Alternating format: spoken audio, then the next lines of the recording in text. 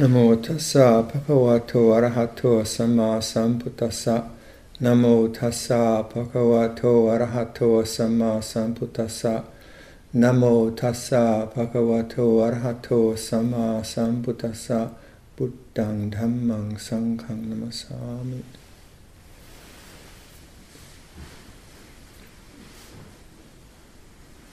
So this is the observance day, and in our Pali calendar there are 2 more weeks in the hot season.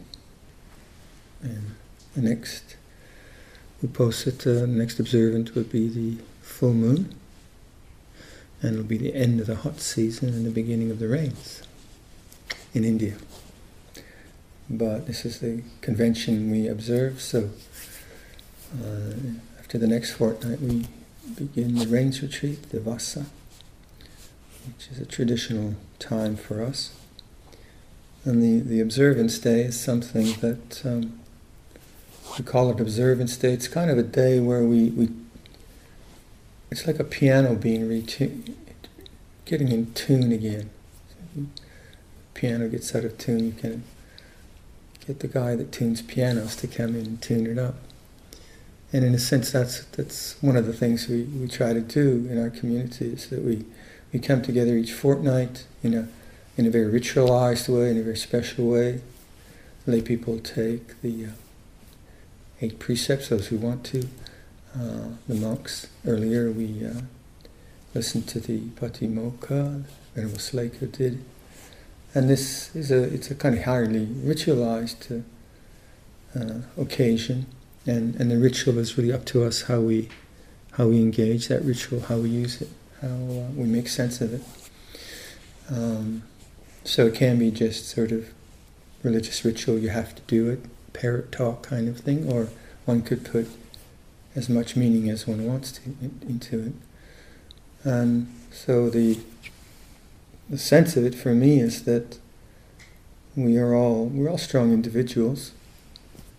We come to this life with quite strong purpose, and we're not fools. You know? Our minds can do foolish things sometimes, but we have a lot of integrity and determination just to live this life, to do this. And how do a group of strong individuals then do it together as a community? What's the point of community? Is there any value in it? The liberation of the heart from suffering is the goal of our Buddhist practice, and no community can be enlightened. Only individuals can be enlightened. No community can be peaceful. Only individuals can be peaceful. No community can be harmonious. Only individuals can be harmonious. But we are social beings, and community can be very, very helpful if done well. And the Buddha recommended that we undertake a life of community, and then our teachers and elders have suggested this particular way that we do community. And then the nuance in Ontario, Perth, is this particular way of doing it. There are many ways to do it. And so the observance day is a way of remembering that commitment we have to a communal way of operating, and yet within it we have to respect each other's individuality, that we as individuals see this path differently. So some just listening to what monks are inspired by and inclined to. Some monks are very inspired by the paranormal, psychic abilities that monks apparently have. Other monks are skeptical of that, not interested, think it's a distraction. Some monks are very hand-oriented. Some monks are really intellectually oriented. Some have a lot of physical strength and power. Some, their health isn't so strong. They have certain kind of limitations physically, and so on and so forth. Some are older, some are younger, and we bring these individual preferences and strengths and weaknesses to the community, and then try to live together in harmony. Harmony is much praised in our tradition, like any tradition really, by our elders, by the Buddha. And harmony is not the goal. The goal is freedom from suffering. But harmony can be a part of the vehicle, and a part of the method, a part of the way we do that. And how do we foster harmony? Well, we do this. We come together, we chant, we sit, we do things as individuals, we do them as a group. And within that, I think what happens over the years is we get a sense of common purpose, a sense of common aspiration, which is beyond the individuality, beyond the quirks and personality characteristics each of us have. We kind of go beyond that to the sense of, you're in this for the same reason I am. You're different than me. Your preferences are different than mine. But you're in it for the same reason, freedom from suffering. And so, hopefully, over time, living together like this, we develop a respect for each other, which is beyond simply intimacy, kind of intimate friendships that are based upon aesthetic preferences or personality types.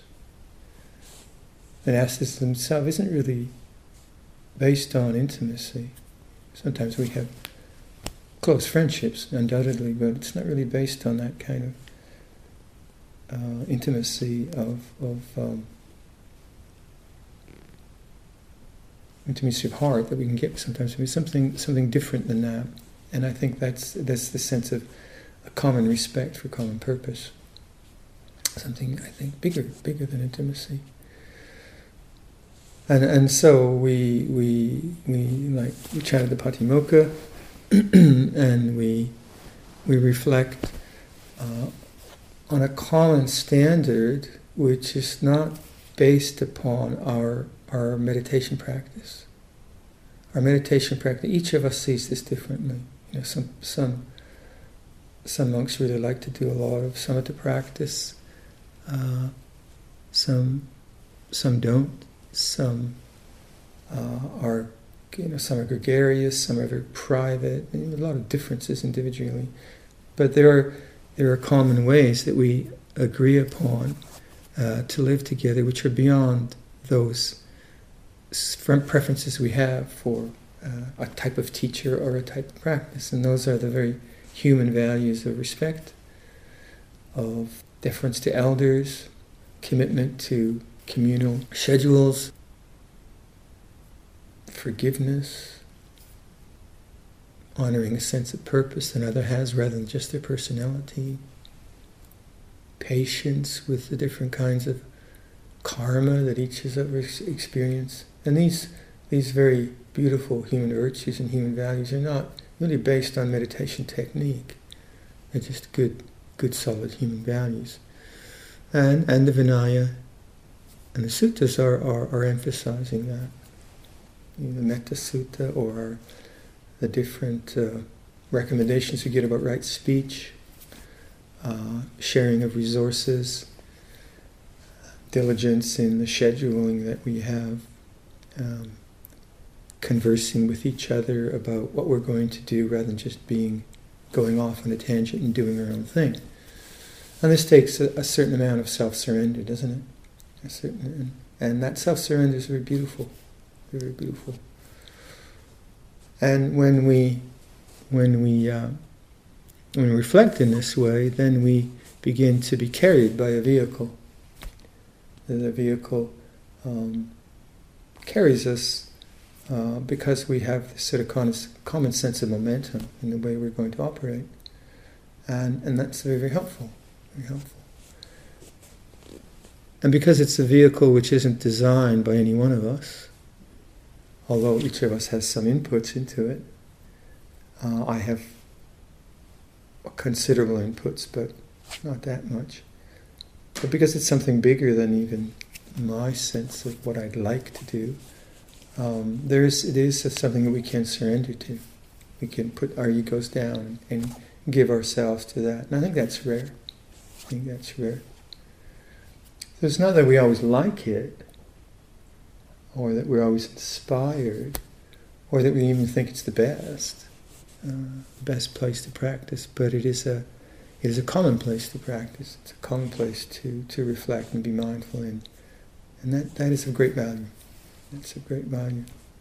Because the ethos of the place is not about consumption or competition or productivity even, or efficiency, or all of those worldly things which have importance, but it's about our willingness to observe ourselves within community and work on the path of liberation from suffering.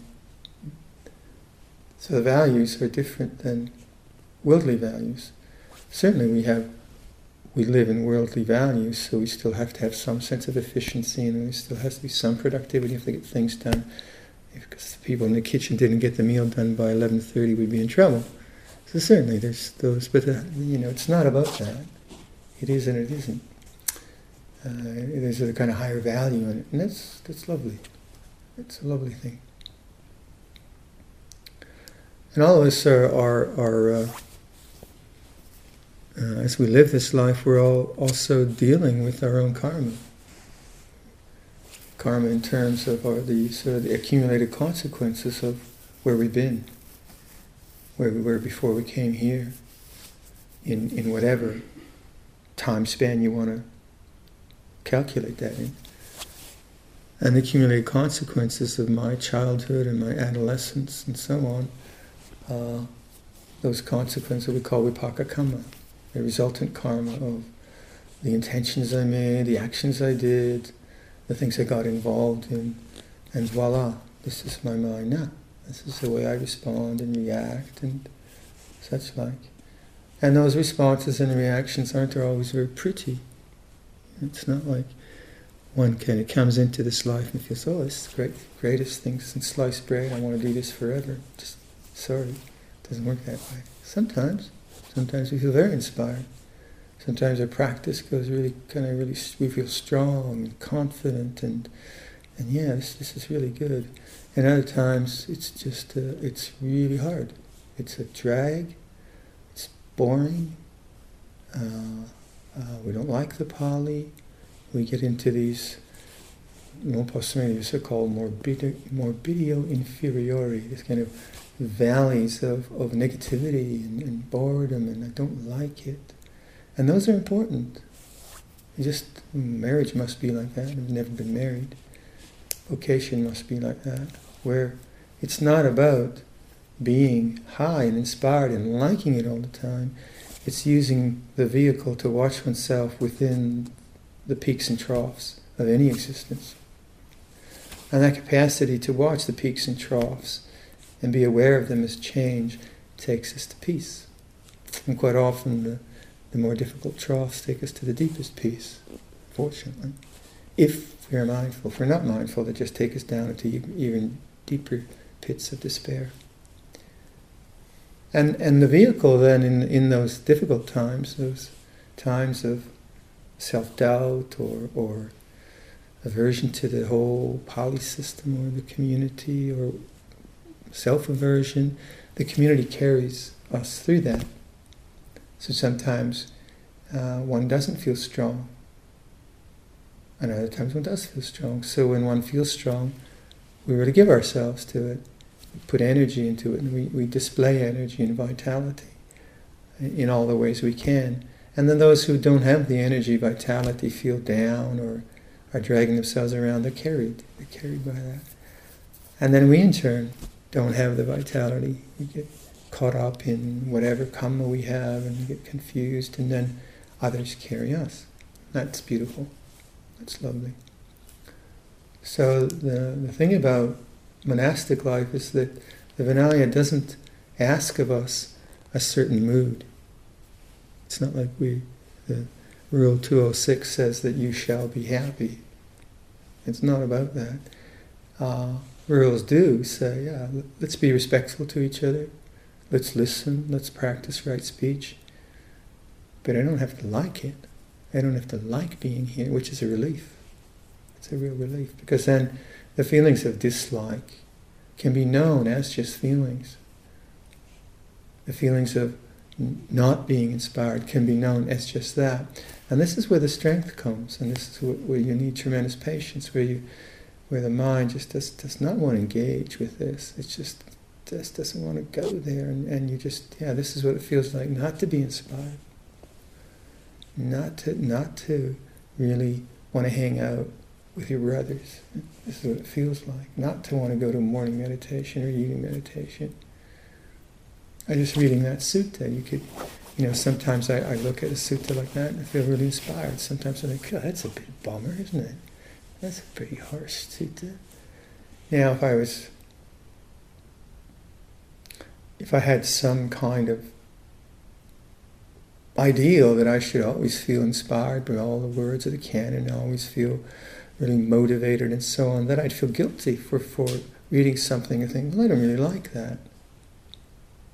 But if I could just see that in reading a sutta, I like it, I don't like it, I feel inspired, I don't feel inspired, I just know that, that's a response, a reaction that rises and ceases, then I'm on the path of awareness of change.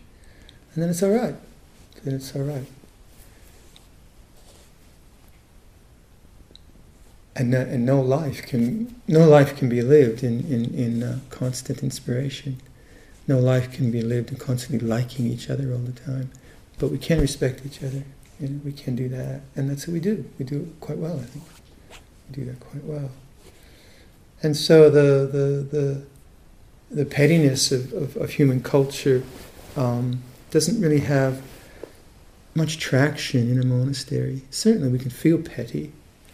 But the pettiness of wrong speech or the pettiness of inappropriate action, we don't act that out, we don't speak it out, and so there's a kind of gladness to our life, not in that kind of way of inspiration, but in a very just the little ways of being respectful and being diligent and taking care of the place in very small ways. And this has a cumulative value. So the vipaka kamma of living this kind of a life, living with a life of intentional mindfulness, is a mind which then begins to just abide in peaceful coexistence with the way things are. A mind of upekkha, not because it's been forced on us, but because we've been willing to endure both the difficulties and the doubts and the aversions that we inevitably have, and then use the inspirations and times of power to make ourselves more strong. So the very arising of the defilements in the mind, this is natural. How could it be otherwise? The fearfulness we have, like I notice with myself, that people will come to me in a respectful but quite often fearful way, because I'm the authority figure. I'm actually, as I was saying earlier, I'm quite a maternal kind of guy. Not to perceive myself as being heavy duty, but people will have fear of authority figures, and that's quite natural. So what do we do with that? Well, we live within a respectful framework and look at fear of authority, fear of being criticized,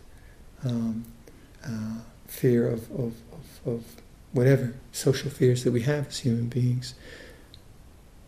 But it's safe. It's a safe environment to feel fear, and that's a good thing. That you'll be able to to feel social fears, and know it's safe. It's okay to feel fear. This is very valuable, very, very valuable.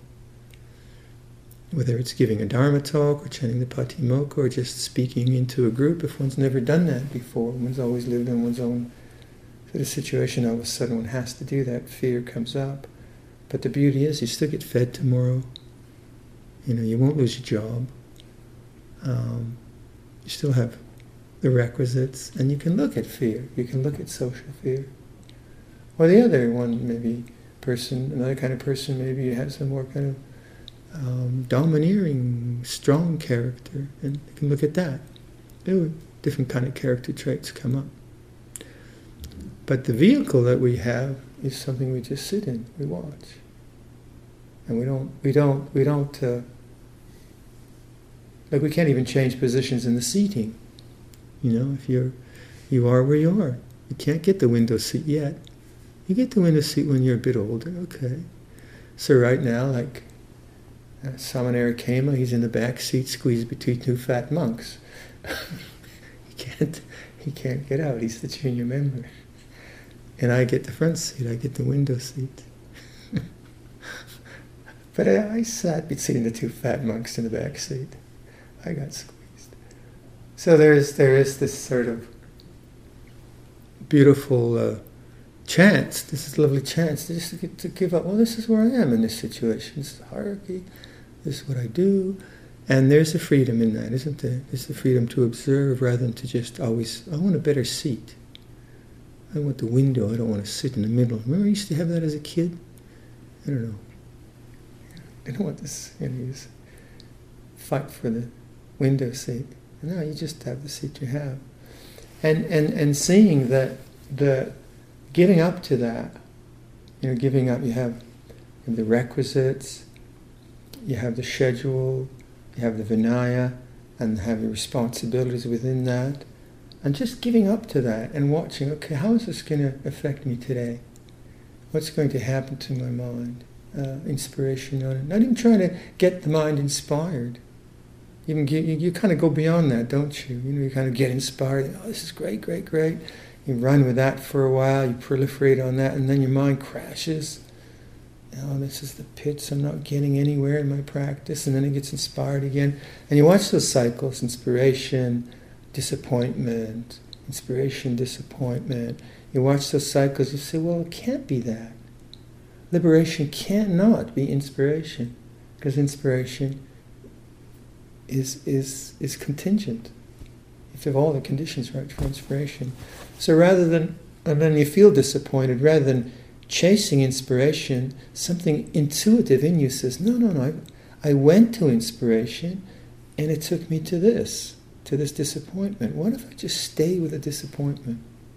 And you begin to see the problem is not the mood of the mind, the problem is the craving around the mood of the mind. The problem is not the disappointment or the down that I happen to have to experience right now. That's not the problem. It's the craving to have the inspiration, the craving to have the high. And that insight takes a while. It takes a few cycles of up and down, up and down, up and down. But after a while, so it's all right. It's just a valley. It'll change. The valley will become a hill.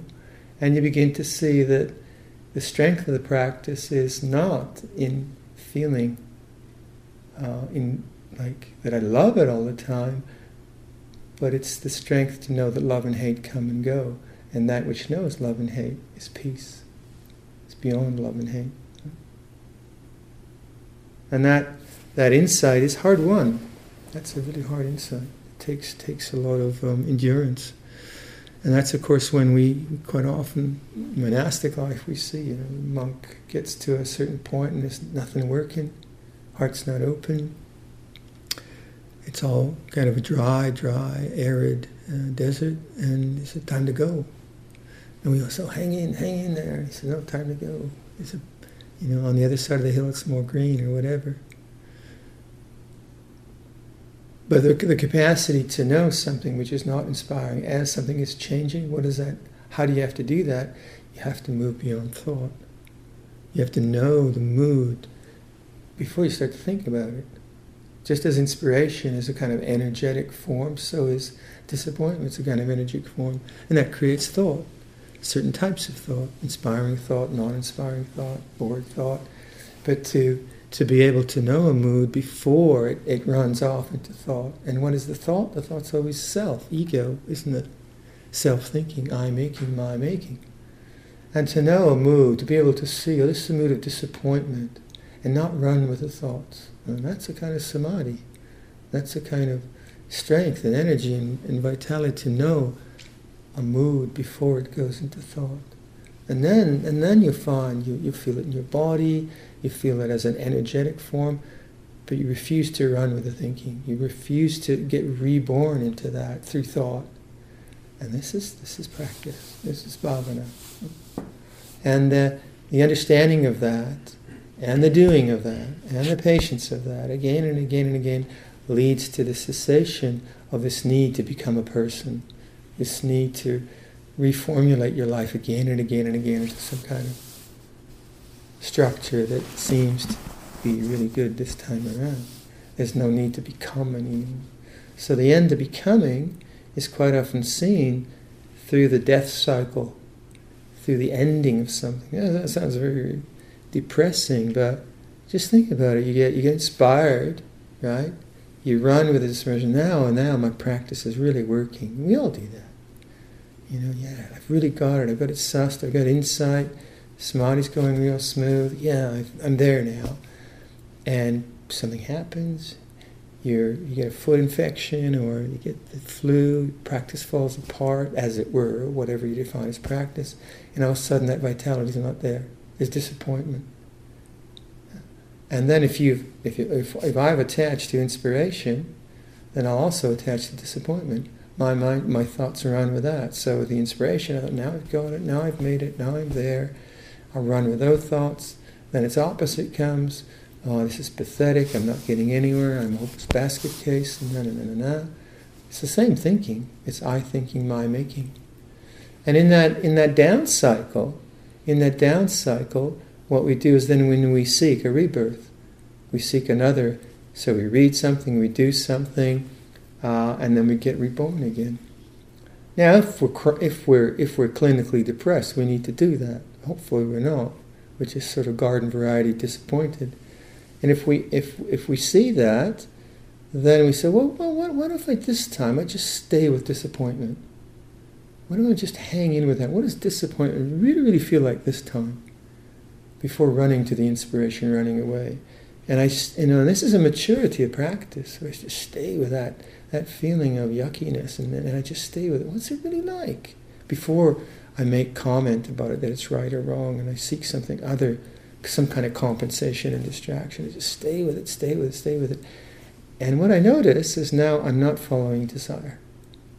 I'm noticing something unpleasant, extremely unpleasant. I stay with it, and it ceases. And now I'm beginning to touch what we mean by the unconditioned. A peacefulness now which is not conditional upon inspiration or disappointment. It's not dependent upon inspiration or disappointment. It's not contingent upon inspiration or disappointment. It's the freedom to see both arise and cease. And that's a surprising kind of freedom. That's a surprising kind of peace. And what it is you'll notice, it's the mind now doesn't need anything. It's not needy. It's all right. It has a kind of transcendent distance from this movement, and the movement becomes less important. It's not compelling anymore, because I've been through the cycles of birth and death. And there's a great beauty in that. And the beauty is then the responsiveness of the mind to people, to nature, whatever. Now, it doesn't come from a need to be distracted. It comes from the natural freedom of the mind to respond with compassion, to respond with kindness, to respond with peace, to see beauty as it arises, to be patient with ugliness as it arises. And it's marvelous. And that's not something that's constructed. It's not something that's constructed. It's something that is realized through the letting go of desire, third noble truth. Very mature kind of thing to do. And when we are in the valleys, then it kind of seems this doesn't work. So to see the valleys as being actually, there's value in that. There's value in that. If you can be mindful, especially of thought. Thought's very, very important. So I'll leave that for your reflection.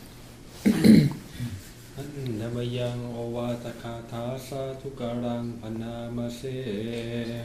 Sadhu, sadhu.